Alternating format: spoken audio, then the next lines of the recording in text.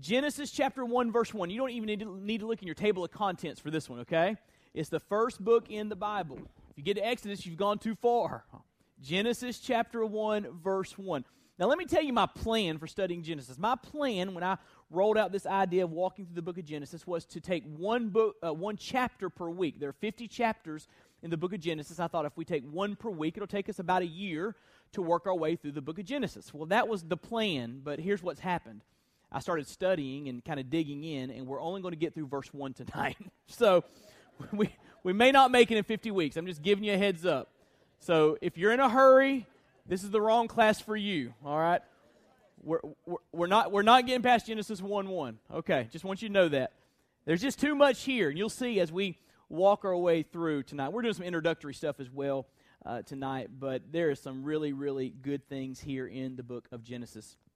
The story's told of Vince Lombardi, the legendary football coach of the Green Bay Packers, about a speech he gave at halftime to his team. In that particular game, his team was being beaten soundly.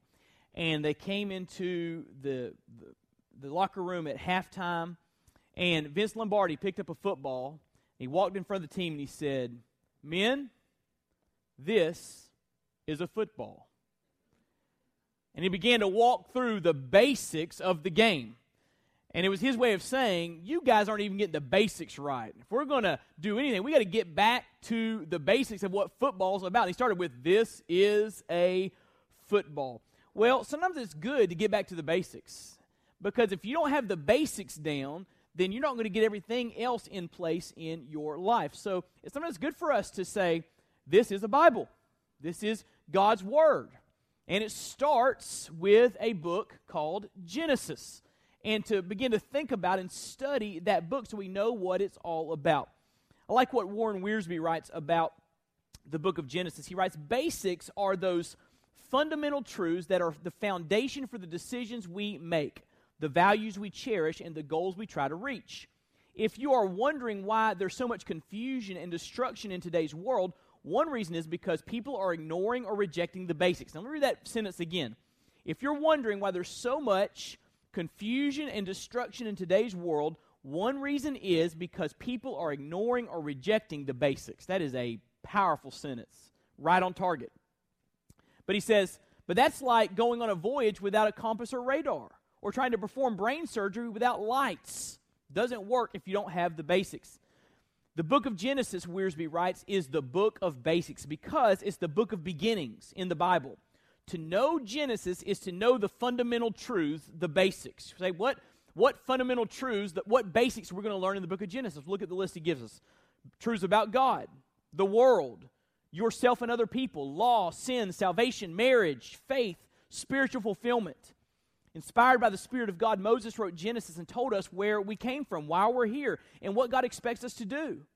Moses also explained how the Jewish nation began, the people through whom God would reveal himself to the world, write the Bible, and ultimately give us our Savior, the Lord Jesus Christ. And so you see from that quote, there is a lot of stuff in Genesis. I mean, there are a lot of basics that we're going to be reminded of through this study, which will really unlock the great doctrines of the faith and the rest of the Bible to our understanding. James Montgomery Boyce writes this, study Genesis. Start at the beginning of everything. You will find that your understanding of the Christian faith will be wonderfully and deeply enriched, and that your ability, listen to this, your ability to talk about Christ and the gospel will be significantly enhanced. Now, let me just think about that for a moment. We live in a different time than the 50s. Because in the 50s, even if someone did not know Jesus Christ as their Lord and Savior, they at least had some sort of rudimentary knowledge about Jesus. And they had, probably in the 50s, a healthy respect for the Bible and the church. And for clergy. I mean, there's just kind of this respect in our culture for the things concerning God. That was how things were in the 50s. We live in a different time now. I mean, even neighbors right around us in Hernando, Mississippi, which is the Bible Belt, don't know rudimentary things about Jesus and the cross and the empty tomb and some of the the truths of the Bible. And our culture has this, instead of a healthy respect for the Bible, they have come to a place where they despise the Bible and marginalize the Bible and ridicule the Bible. And, pastors and Christian leaders used to be, respected in society. Now they are looked down upon as intolerant bigots, right? That's what's happening in our culture. And so in today's time, it's not as easy to lead somebody to faith in Christ. Because you can't share just a few verses and say, do you want to get saved? Because you're working with folks that have very limited knowledge about the Bible. And so for you to share your faith with somebody, you need to go back to the beginning. You need to talk about a God that created us, who's holy and who created humanity, and then Adam and Eve fell and rebelled against God, and sin entered the world, and that's all of our problem. But God had a plan of redemption in place to save us. And you got to give people the big picture, because if they don't see the big picture, they're not going to understand your 3 Bible verses you share with them. Does that make sense? The fundamental nature of evangelism has changed in our culture. It's different. And we got to be willing to go back and help them understand the big picture, not just a few verses in the New Testament. So studying this is going to help you talk about your faith. It's going to help you to share the gospel. It's going to help you to talk about Jesus Christ. I hope you will see that as we work our way through. But let me give you just some introductory things, help you to understand the background of this book. First of all, the author, as we alluded to in the quote from Warren Wiersbe, is Moses. Ancient Jewish tradition holds to Mosaic authorship. It's not even disputed among ancient Jewish writings. The Old Testament points to Mosaic authorship. You can read those verses when you have time. It speaks of Moses writing what we call the Torah or the Pentateuch, the 5 first books of the Old Testament. The word Torah is the Jewish term for the first 5 books. It means law. Pentateuch means 5 books. The New Testament teaches Mosaic authorship of the first 5 books. And you can see where Jesus attributes the first 5 books to Moses. And if it's good enough for Jesus, it's good enough for me, right? If Jesus says Moses wrote the first 5 books, I think I'm going to agree with what Jesus said. Not some liberal scholar in a classroom somewhere that says somebody else wrote it. I'm going to just go with what Jesus said. How about you? That's a pretty safe bet, isn't it? And Jesus ascribed the first 5 books of the Bible to the authorship of Moses. Now, of course, Moses was the human author, but the Holy Spirit was breathing through him, so when he was writing these things down, he was writing the very word of God. Truth with no mixture of error. Now, here's the date, 1400s BC. That's when Moses actually wrote it. Not when these things occurred. These things occurred at the beginning of time, many of them, but this is when Moses actually wrote these things down. We know that because we look at 1 Kings chapter 6, verse 1. Turn there with me very quickly. I want to show you this. 1 Kings chapter 6, verse 1. This is not highly critical, but it's just interesting to see how scholars get to these dates and times. 1 Kings chapter 6, verse 1. It says, in the 480th year after the people of Israel came out of the land of Egypt, in the 4th year of Solomon's reign over Israel, in the month of Ziv, which is the 2nd month, he began to build the house of the Lord. So he dates here when Solomon actually began to build the temple. And he dates it as 480 years after the people came out of Israel, which is the Exodus. And remember who led Israel out of Egypt? Moses. So that gives the idea of when Moses was around and writing these things down. So the currently accepted date, this is in your notes, for the 4th year of Solomon's reign is about 967 or 966 BC. And 480 years before that date puts the dating of the writing of these books around 1446 BC. So that just helps you understand how we got to that number, that year. Now, how do we outline this book? What's a good way to think about these 50 chapters? I'm an outline person. When I outline things, it helps me to understand how it's put together and how it all works. Let me give you 3 ways to outline this book. First is by the phrase, these are the generations.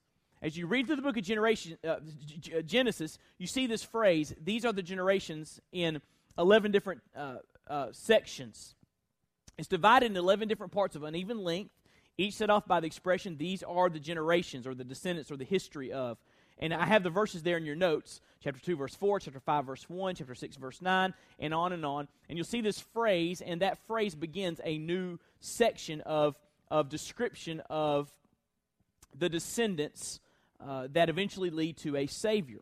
The ESV Study Bible writes, grasping the big picture of Genesis is important. Central to this picture is the family line that forms the backbone of the entire book. The importance of this lineage cannot be overstated. So when you're reading through the Bible and you get to a lineage, it's kind of boring, right?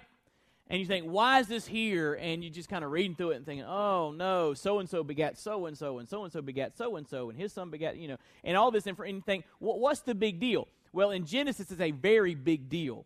One scholar described the different genealogies as the backbone through the book of Genesis. It's the structure the book is built around. And what the writer of Genesis, Moses, is doing is he's showing us how you get from Adam to Abraham to the nation of Israel. And who did God send to us through the nation of Israel that saved us? Jesus. And so he's showing us that lineage that would eventually mean that a Savior would come to die for our sins. Pretty cool, right? So that's why he's doing all this throughout the book. And that's one way to think about the book, 11 different parts of uneven length. Another way, and this is probably the most common way to think of the book of Genesis, is by major events. The creation, chapters 1 through 4, 5, where you have the creation, then the lineage of Adam and his sons. Then you have the fall starting there in falls in chapter 3. Falls in chapter 3. The floods in chapter 6 through 9, somewhere in there. And then after the flood, humanity gets very evil again. They try to build this giant tower in Babel, and God scatters them. We'll talk a lot about that story as we work our way through. That's a major event, the Tower of Babel. Then in chapter 12, you have the Abrahamic covenant, where God comes to Abraham and says, I'm going to make you a great nation. I'm going to give you land. I'm going to give you descendants. And those who bless you, I will bless. Those who curse you, I will curse. And then from chapter 12 through the remainder of the book is the story of the patriarchs, Abraham and his descendants, from Canaan to Egypt. And so that's one of the major ways that people outline this book. But here's a really easy way to think about this book, okay? It's a two-part outline. This is the kind of way we're going to think about it. The first is this. Chapters 1 through 11 is the primeval history of the world, the ancient history of the world. What happens from creation to the Tower of Babel, right? The primeval history of the world. Part 2 is the patriarchs, how God forms a nation through Abraham and his descendants. That's how we're going to think through the book of Genesis. Okay, that's foundational stuff, and so hopefully that helps you a little bit. Hold on to these sheets, okay? If you keep them all together, put them in a folder or something, by the end of this study, you'll have a lot of sheets that you can use for further study, and you can share them with somebody else. Now, here's what's so important about the book of Genesis. The book of Genesis answers big picture questions, which really everybody is trying to answer in our culture today. But their answers are very different than our answers because they don't know the basics. They don't know the beginnings. So what are some of the big picture questions that Genesis addresses? Is there a God? People ask that question in our society right now. There are probably people in your neighborhood that are wondering if there's a God. There are people that are your coworkers. They're wondering, is there a God? And Genesis gives us the answer. What is God like? If there is a God, what's he like? There are different views of philosophy related to God. There's theism, that God created everything and is outside of creation. There's pantheism, that God is inside the created order. He's part of the created order. And then there's atheism that says there is no God. So if there is a God, what is God like? Is he love? Is he justice? Is he wrath? Is he grace? Is he mercy? Is he holy? Is he this kind of big grandfather figure up in heaven on his rocking chair, just kind of benevolently watching things happen on earth? Is he detached? Does he care? What is God like? Well, Genesis tells us exactly what God's like. We'll talk about that some tonight. Where did we come from? Okay, we're here, humans, right? Where do we come from? What's our origin? And as you know, there are very different views on the origin of humanity. We'll talk a lot about that in the coming weeks. Where do we come from? Who are we? What does humanity consist of? Are we just a collection of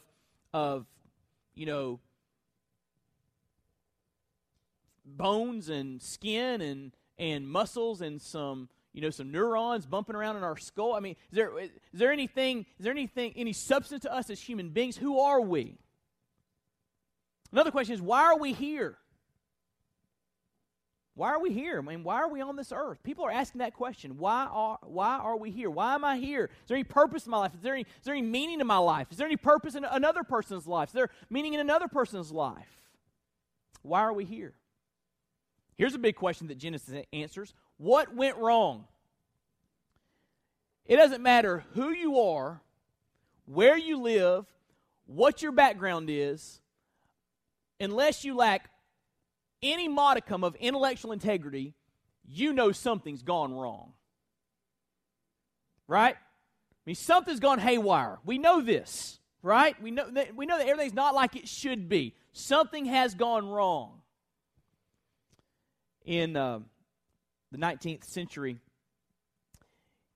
in England, there was an article that was put out asking for some feedback from the general populace, and the question was something related to, who's causing the different problems in our society? Who's causing the major problems in our world? Who's the problem? Who do we find fault with? And G.K. Chesterton, a well-known Christian writer, wrote a response to the editor, and he said, "Dear sir, I am." Signed G.K. Chesterton. I'm the problem, he said. We all got problems. We've all blown it. What went wrong? Why is our world so broken? Why is there so much evil and hate and war and immorality and all these terrible things? What went wrong? We'll talk about what went wrong.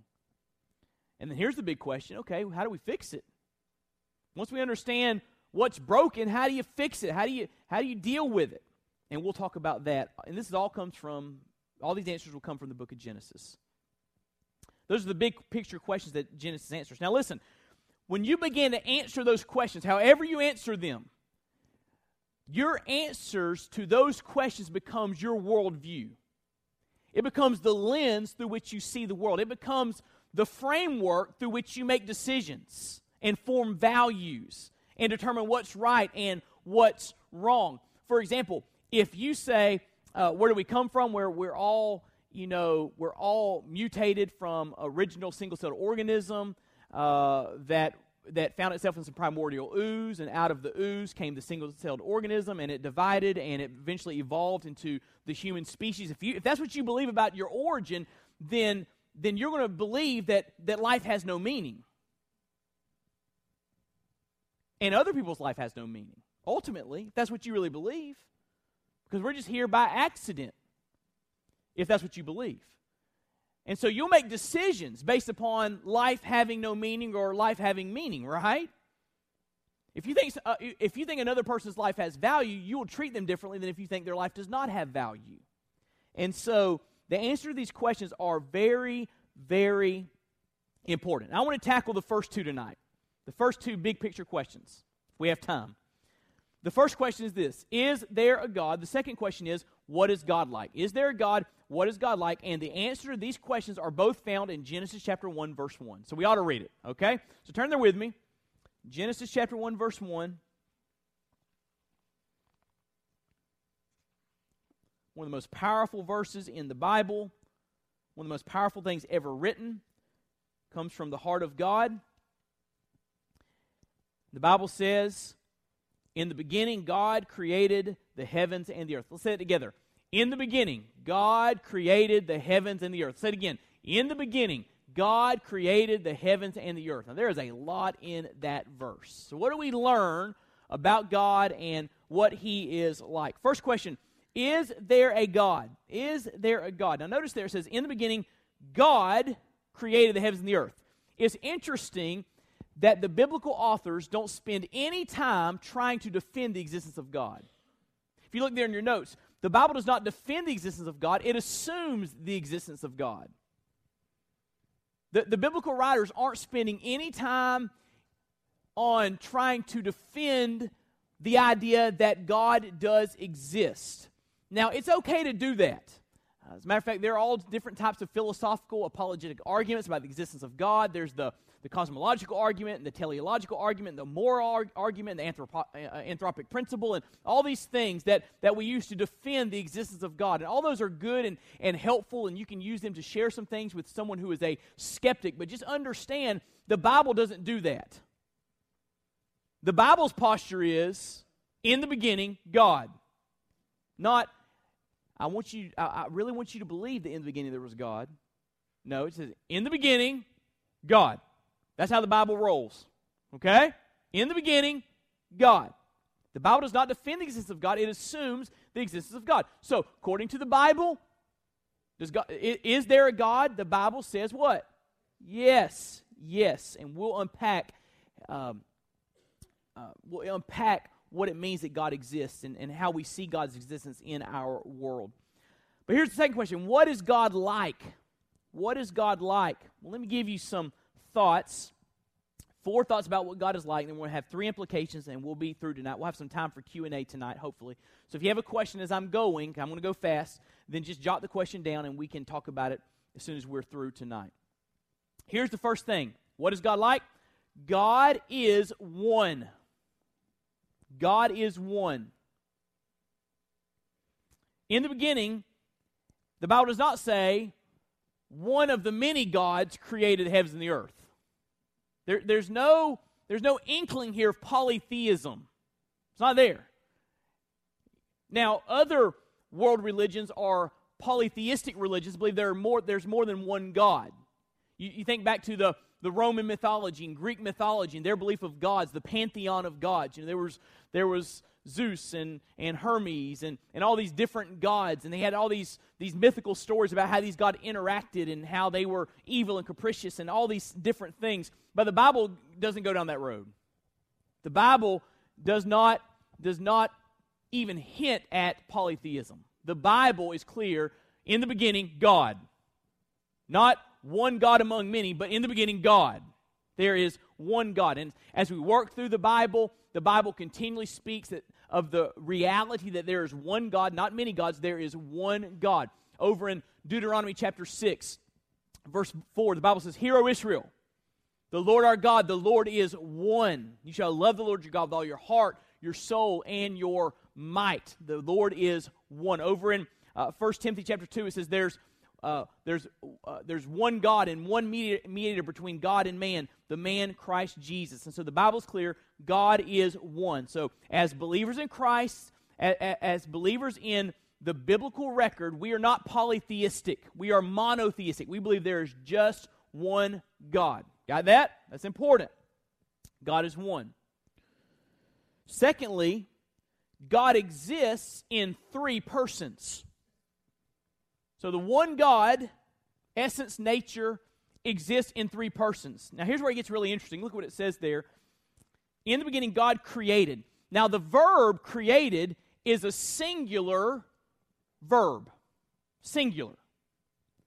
But God, the title God, Elohim, is plural.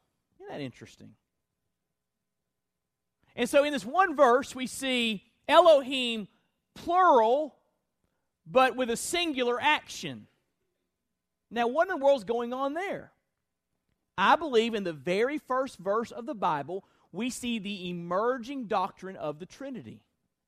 That there's one God in essence and nature, but that one God exists in 3 persons. That's why Elohim has a plurality there, but the verb is singular, because God's only one, right?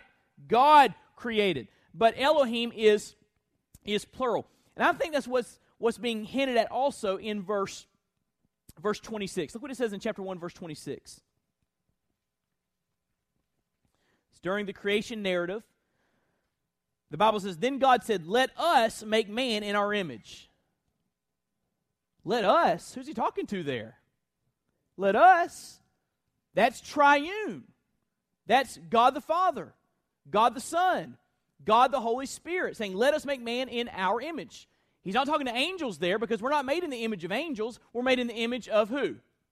God. Very clear. So the "let us" refers to the plurality of persons. One God existing in 3 persons. Over in Isaiah chapter 6, when Isaiah sees this vision of God on his throne in the heavenly temple, and he hears God say, "Who will go for us?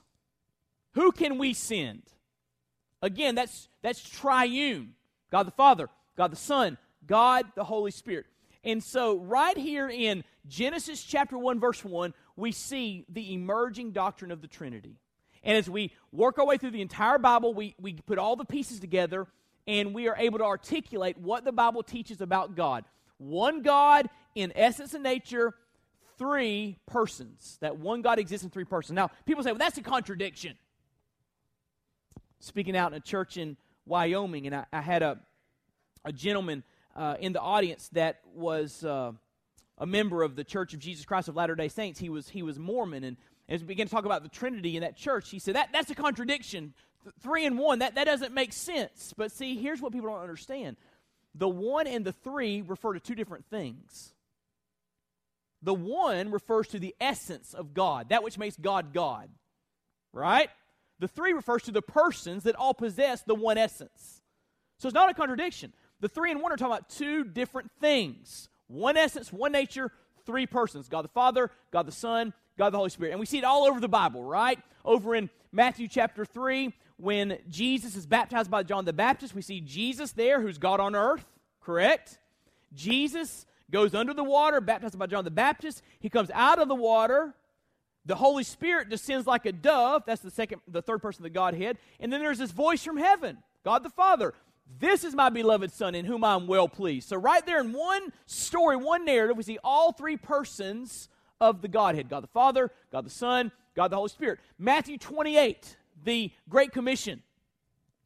Go and make disciples of all the nations, baptizing them in the name, singular, of who? God the Father, God the Son, God the Holy Spirit. Three persons, one name. Three persons, one essence. So it's just all over the Bible, and I could spend a lot of time on this. One day I'm going to do a sermon series on the Trinity. That's in my plans. But I want you to see that we see this here right in the first verse. Say, wait, I can't really wrap my mind around that. Well, aren't you glad you have a God that you can't wrap your mind around?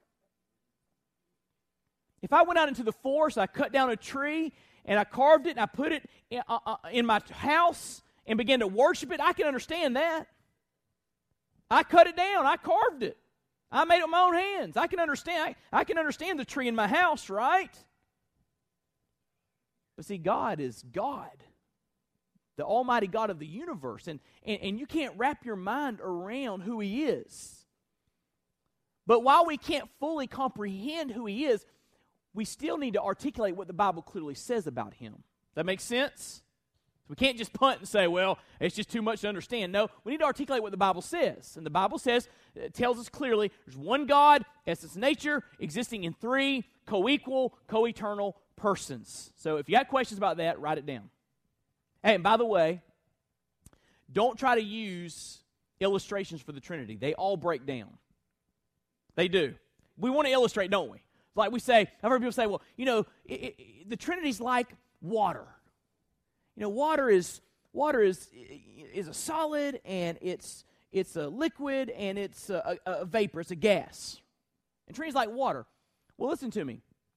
A molecule of water can only be one of those three things at a time. So in other words, a molecule of water can be ice, but it can't be liquid and gas at the same time, right? It's ice. And when it melts, it becomes liquid, and then if it evaporates, it becomes gas. A molecule of water can only be one of those three things at a time, not all three simultaneously. So it breaks down. You understand what I'm saying about that? And really that illustration teaches modalism, which is an ancient church heresy that says that God, and is still around today, says that God is one at a time. For example, the Oneness Pentecostals teach that God was kind of God the Father for a little while, and then He stopped being God the Father, and then He became God the Son for a little while, and He stopped being God the Son and became God the Holy Spirit for a little while. He's kind of one at a time, one mode at a time. That's heresy. Because if that's true, you and I wouldn't be saved. Because Jesus came to this earth to die on the cross to take the wrath of God in our place. So if Jesus was just Jesus and nothing else, and if there was no God the Father, God the Spirit when Jesus was on the cross, whose wrath was being poured out upon God the Son? Right?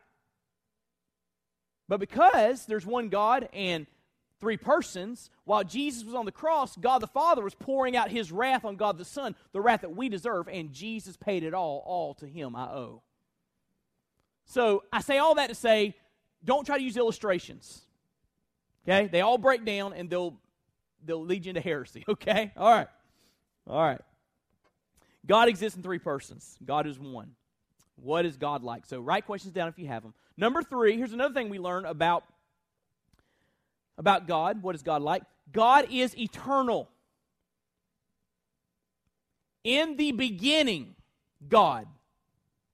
In the beginning of what?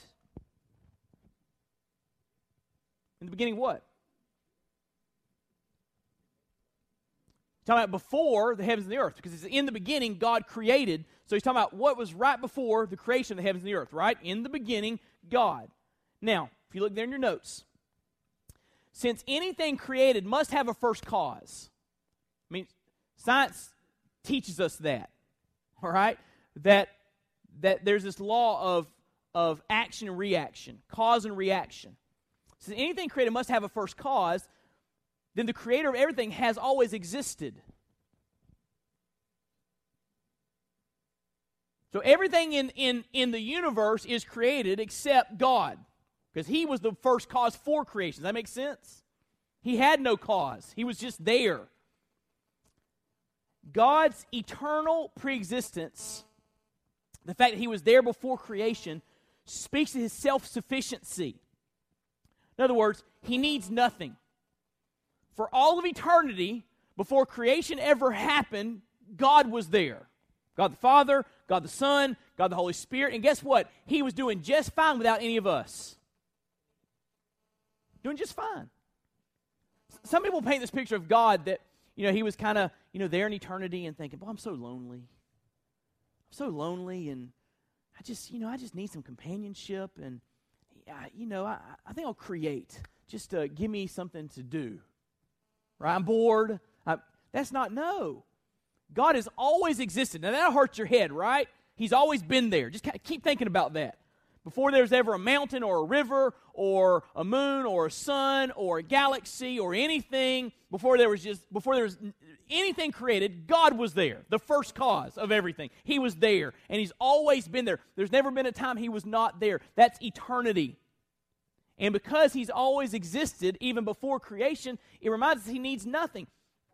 Look what it says look at Psalm 90 first. Skip that verse. Turn to Psalm 90, verse 2. Psalm 90, verse 2. I'm getting ahead of myself. You gotta watch me, all right? Psalm 90, verse 2, this verse speaks of his eternality. He's always existed. Before the mountains were brought forth, or ever you had formed the earth and the world, from everlasting to everlasting, you are God. So before there were mountains, before there was anything created, God, you were there. From everlasting, from eternity past to eternity future, you are God. That's the eternality of God. Now turn to Acts chapter 17. To show you how this speaks of his self-sufficiency, how he doesn't need anything. He wasn't lonely or bored. That's not why he created. Look in Acts chapter 17. This is Paul's speech in Athens on Mars Hill, his sermon.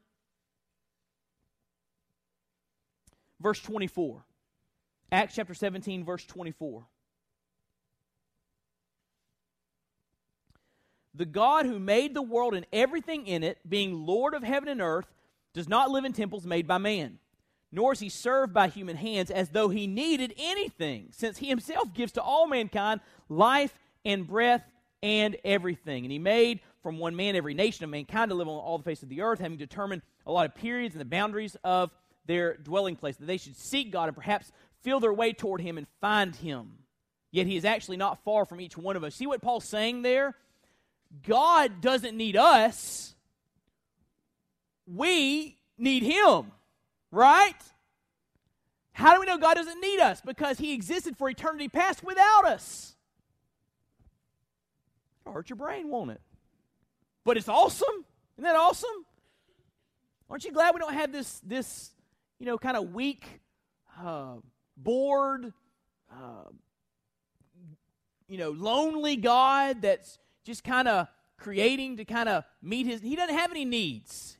He's the first cause of everything. He's the creator. He's eternal. We need him. Now you say, wait, what was... Okay, if God was there before creation, what was he doing? Remember, one God, three persons. What was God doing before creation? Anybody want to venture out on that one? What was God doing? Any thoughts? Whatever he wanted. What's that? Communion with each other. There was relationship there before the creation of the world. Look in your notes. God has always existed in loving communion within the Trinity. I'm going to show you some verses that will blow your mind, okay? Turn to John chapter 17 with me. John chapter 17.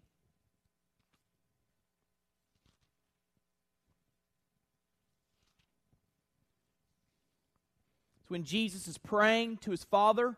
Again, this speaks of the Trinity. If modalism is true and Jesus was just Jesus and there was no God the Father, God the Son, then who was Jesus talking to when he was praying? That doesn't make good walking around sense, does it? But because the Trinity's true, there's one God existing in three persons that exist all at the same time, when Jesus prays, it makes sense because he's praying to his Father who hears him. And look what he says in John 17, verse 5. And now, Father, he's getting ready to go to the cross. And now, Father, glorify me in your own presence with the glory that I had with you before the world existed. So before the world ever existed, Jesus was there with his Father and with the Holy Spirit, and there was glory happening. So, what was that? What did that look like? I have no clue, but it's pretty cool, right? I don't know, but I mean, it was awesome. Glory was happening before creation ever happened. And then look what he says. It gets even better. Look what he says at the end of this prayer. John chapter 17, verse 24. This is where we get in on it. You ready? John 17, verse 24. Father, I desire that they, this is his disciples, Father, I desire that they also, he's talking about you right here. If you're a disciple of Jesus, he's talking about you. I desire that they also, whom you have given me, may be with me where I am, to see my glory that you have given me because you love me before the foundation of the world. You know what he's saying there? This is incredible. He's saying, I want my disciples to see what was happening before creation ever happened. I want my disciples to be a part of that wonderful communion that existed from eternity past before there was ever anything in the created order. That's pretty cool, isn't it? So you say, wait, what was happening before creation? I don't know, but we're going to see it one day. Because Jesus said, Father, would you show them what was happening? Keep reading. He says, I desire that they also, whom you have given me, may be with me where I am, to see my glory that you have given me because you love me before the foundation of the world. O righteous Father, even though the world does not know you, I know you, and these know that you have sent me. I've made known to them your name, and I will continue to make it known, that the love with which you have loved me may be in them, and I in them. So here's what it means to be saved. I'm about to do a jig up here. I'm telling you, it's good. When you get saved, you get in on that perfect love relationship that was happening between Father, Son, and Spirit for all of eternity past. It's like you have the Trinity, God the Father, God the Son, God the Holy Spirit. You get saved, and the Trinity opens up to you to say, come on in and experience this love. How awesome is that? We're going to experience in some way, shape, or form what it was like in the Trinity before creation ever happened. That's good stuff. And so we see here that God has always existed in loving communion within the Trinity. So God's eternal. He was there before creation happened because he's the first cause. He had to be there before it happened. And he was there, and he was doing just fine without us. And they say, wait, why did he create us then? We'll get to that in the next few weeks. Come back. Now here's the fourth thing that we learn about God from Genesis 1:1. God is incredibly powerful. God is incredibly... Look back in Genesis 1:1 with me. So wait, how do you know God's incredibly powerful? In the beginning, God, what's the next word? Created. What did He create? Heavens and the earth. I have a hard time warming up a bowl of chicken noodle soup. I mean, really, I'll burn it. And here we see that God created the heavens. Let's think about the heavens for a moment. It's been a cold winter, but there's been some really crisp, clear nights. Have you noticed that? If you're outside, and just for a moment, because it's cold, but you look up and you see more stars than you could ever count. And behind the stars that you can see, there are billions and trillions and sextillions of more stars, and there are other galaxies and solar systems, and planets, and it's just incredible. And God did that. God created it all. That's the heavens. And think about the earth. Think about the majesty of Mount Everest. Think about the sheer power of Niagara Falls, which is frozen right now. I don't know if you saw that article, Dave. Niagara Falls is frozen. How cool would that be to see that? Think about the power of those waters rushing over the cliffs. Think about the beauty of a rainforest. Think about the creativity that is behind all of the different animals and species and colors and shapes and sizes and functions. I mean, think about the plant life and think about flowers and just think about the oceans. I mean, the vast, unexplored worlds that are below the surface of the waters that cover this. I mean, think about this earth. And God did that. God did that. So Ed, how do you know He's powerful? Because the Bible says in the beginning, God created the heavens and the earth. And God intends for His creation to say something to humanity. And this is where we get into the existence of God, or the argument for the existence of God. Turn to Psalm 19. This is not in your notes. Turn to Psalm 19 with me, verse 1.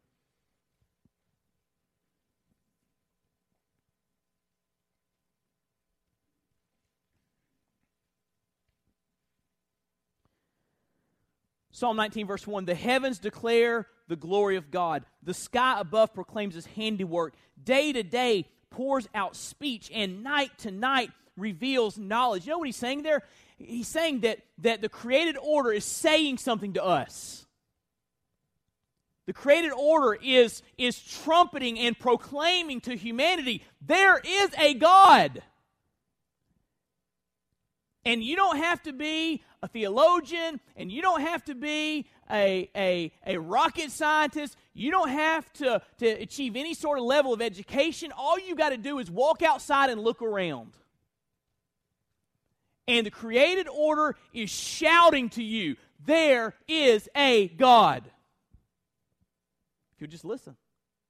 Look with me in Romans, New Testament book of Romans. Romans chapter 1.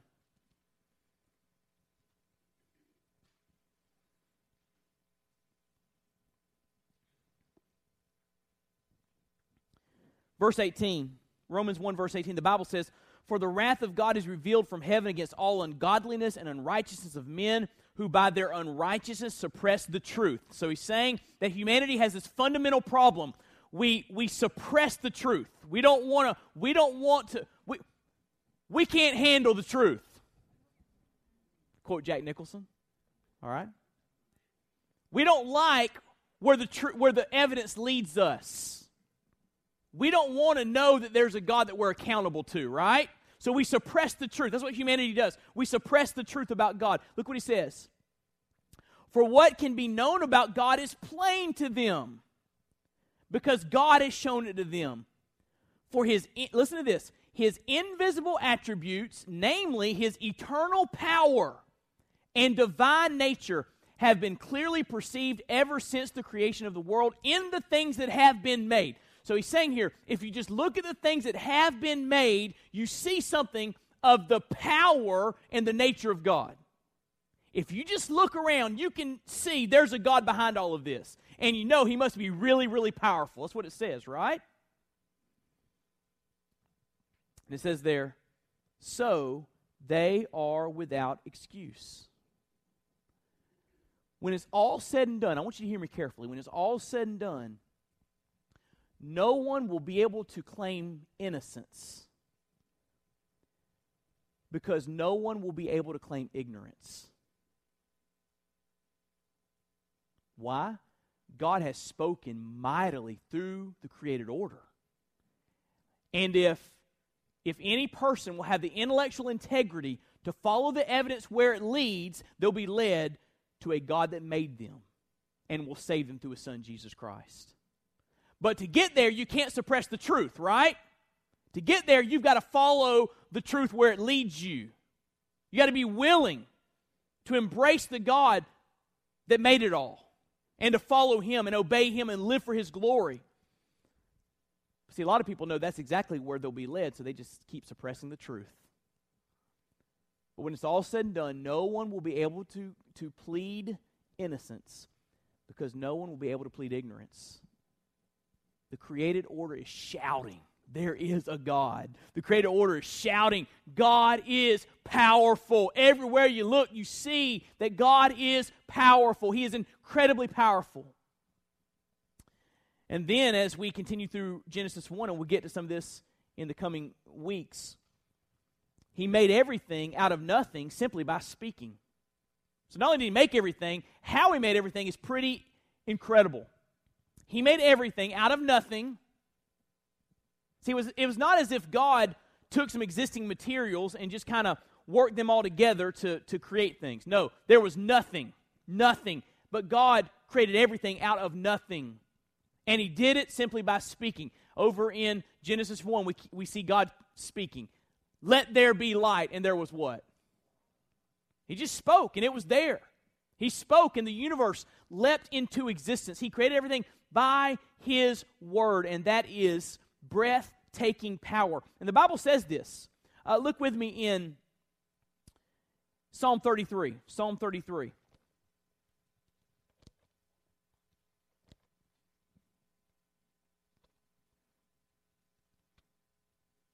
you're still with me, say amen. All right. Psalm 33. Look in verse 6. By the word of the Lord the heavens were made, and by the breath of His mouth all their host. He gathers the waters of the sea as a heap. He puts the deeps in storehouses. Let all the earth fear the Lord. Let all the inhabitants of the world stand in awe of Him. For He spoke, and it came to be. He commanded, and it stood firm. Wow! He spoke, and it came to be. He said, wait, how critical is all this when it comes to being a Christian? Do we really need to believe all that stuff? I mean, is that critical? Well, turn to Hebrews 11 with me very quickly. Let me show you this. This might surprise you. Hebrews chapter 11.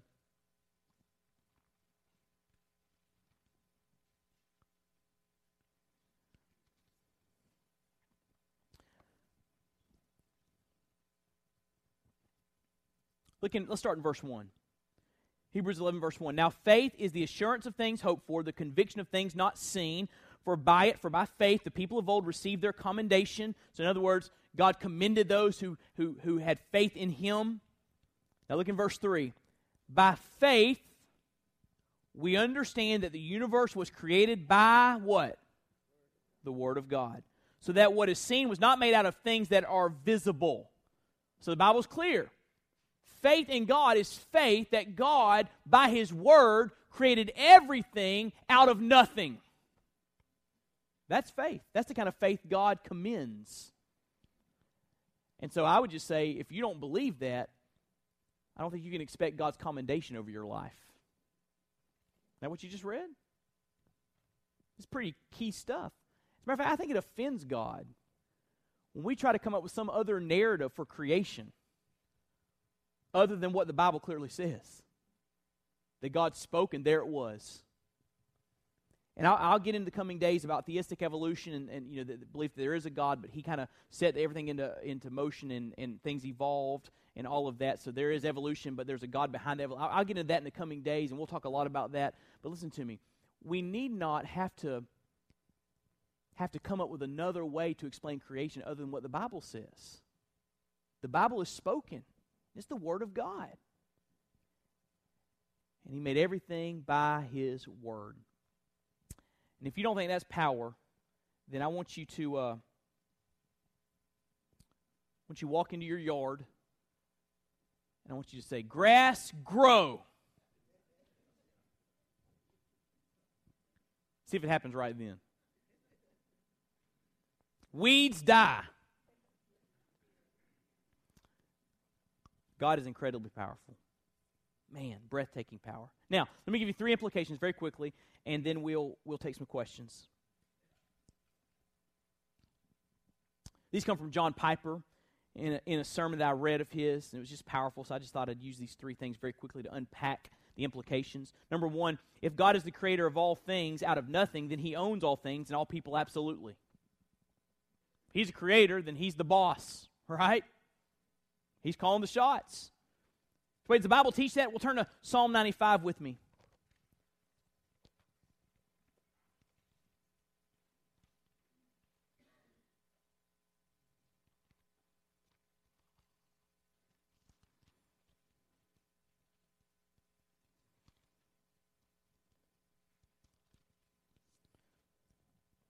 Psalm 95, look in verse 5.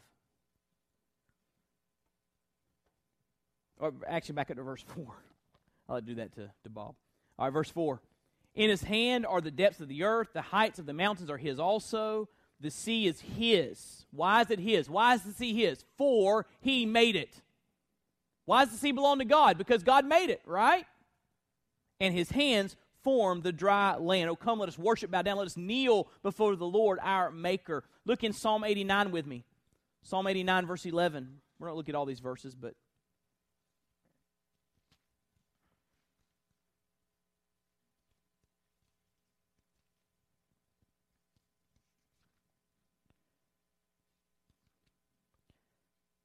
Psalm 89, verse 11, the Bible says, "The heavens are yours. The earth also is yours. The world and all that is in them. You have founded them." So God, it's all yours because you made it. You're the creator. It all belongs to you. Now, this means, if this is true, that God created everything, it all belongs to him, this means that we should view ourselves as stewards and slaves. Stewards as understanding that it's all God's. He just lets us hold on to some of it every so often, and we are to be good stewards with what he lets us hold on to. Right? Stewards. And slaves, I mean that we understand that he is our master, and he is a loving God, a loving Father, but we are to live abandoned to his will and to his way. He calls the shots. Paul's favorite way to refer to himself was a doulos, a slave of Jesus Christ. Because when you recognize that it's all his, he created everything, then your life belongs to him. That's the first implication. First implication. We could talk a lot more about that. But let's look at the second implication. Everything that exists has a purpose, a goal, a reason for being. Everything that exists has a purpose, a goal, a reason for being. Even mosquitoes. When we get to heaven, we'll maybe figure that one out. I don't know what their purpose is or how they contribute to it, but because they're there and God's in control and God created everything, they have some sort of purpose. All right? His ultimate purpose is to display his glory. So wait, what's God doing in the Bible? What's he doing in the world? What's God up to? What's the end goal? What's the finish line? Well, look in Habakkuk with me. Habakkuk chapter 2. You may need to look in your table of contents. It's in the Minor Prophets. Habakkuk chapter 2.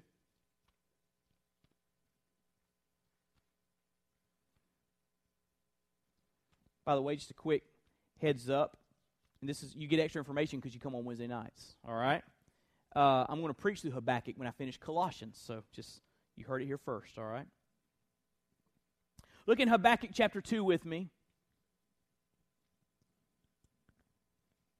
Verse 14, the Bible says, For the earth will be filled with the knowledge of the glory of the Lord as the waters cover the sea. That's where God's headed. He's headed to a time when the glory of the Lord will cover the earth and everyone will recognize His glory, right? Look in Malachi with me. Malachi, the last book in the Old Testament. Malachi chapter 1, verse 11.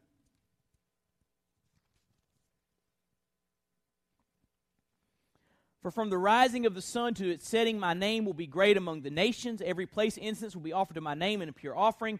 For my name will be great among the nations, says the Lord of hosts. God is working in human history so that every nation, every people group on the earth will recognize the greatness of His name. That's what He's doing right now in human history. That's His purpose. That's His ultimate purpose. So, His purpose is as certain as His existence. His purpose is as certain as His existence. In other words, it's going to happen.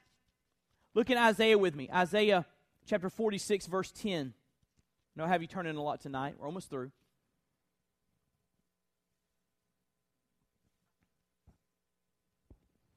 God says, my counsel shall stand. I will accomplish all my purpose. Numbers 14:21. You don't have to turn there, but He says, as I exist, as I am, so will my purpose be. The fact that this is going to happen is as certain as the reality that God exists. It's going to happen. God's going to carry out His purpose of making His name known among the nations. And so our purpose should be to join Him in that aim. Psalm 115:1 says, not to us, O Lord, but to Your name be the glory. Matthew 5:16 says that we should let our light shine before men that they may see our good works and, listen, glorify our Father who is in heaven. So why do we let our light shine? So more people will see the difference Jesus makes and more people will give Him glory, right? That's why we let our light shine. So God gets more and more worship, the worship He deserves. That's what He's all about. That should be our aim, to make His glory known, to make His greatness known in this world by the way we talk, the way we live, the gospel that we share. And here's the third implication. If we are creatures, we are totally and utterly dependent on our Creator for everything. John 15:5, Jesus said, apart from me you can do nothing. John 17, we read that earlier. Acts 17, we read it earlier, Paul's speech in Athens, that God doesn't need us, we need Him. If we're creatures, we are completely dependent upon the Creator for everything. And I love this final quote from John Piper. He writes, we are weaker than the weakest baby apart from Him, because apart from Him we fly into nothingness. Every breath we take, every calorie of energy we expend, every good intention we fulfill is a gift from our merciful Creator who owes us nothing. So the lesson is clear. You can't glorify God as the all-sufficient Creator and Sustainer unless you turn and become like little children who gladly depend on their Father for everything. Here's what I've learned about the Lord from my study of His Word. God is glorified when His children recognize their dependence upon Him. And God is offended when His children act like they don't need Him. Read His interaction with Israel. When they went to Egypt for help or Syria for help, God gets angry because He wants us to understand that we are creatures. He's the Creator and we need Him. He doesn't need us. We need Him. And He wants us to live in that complete daily dependence upon Him. So, made it through one verse. In the beginning, God created the heavens and the earth. Listen, I could study and write and think for decades, and I would never be able to come up with something as profound as that first verse in Genesis. In the beginning, God created the heavens and the earth. That should cause us all to say, wow, right? Wow. Wow. And I hope you're looking for those pictures of God's power and the created order so you can say, wow. As a family, we always like to point out sunsets. Even my little girl, Abby Faith, when we say, who made that sunset? She says, God. We need to look at the created order and hear Him speaking to us about His power and His might and His majesty.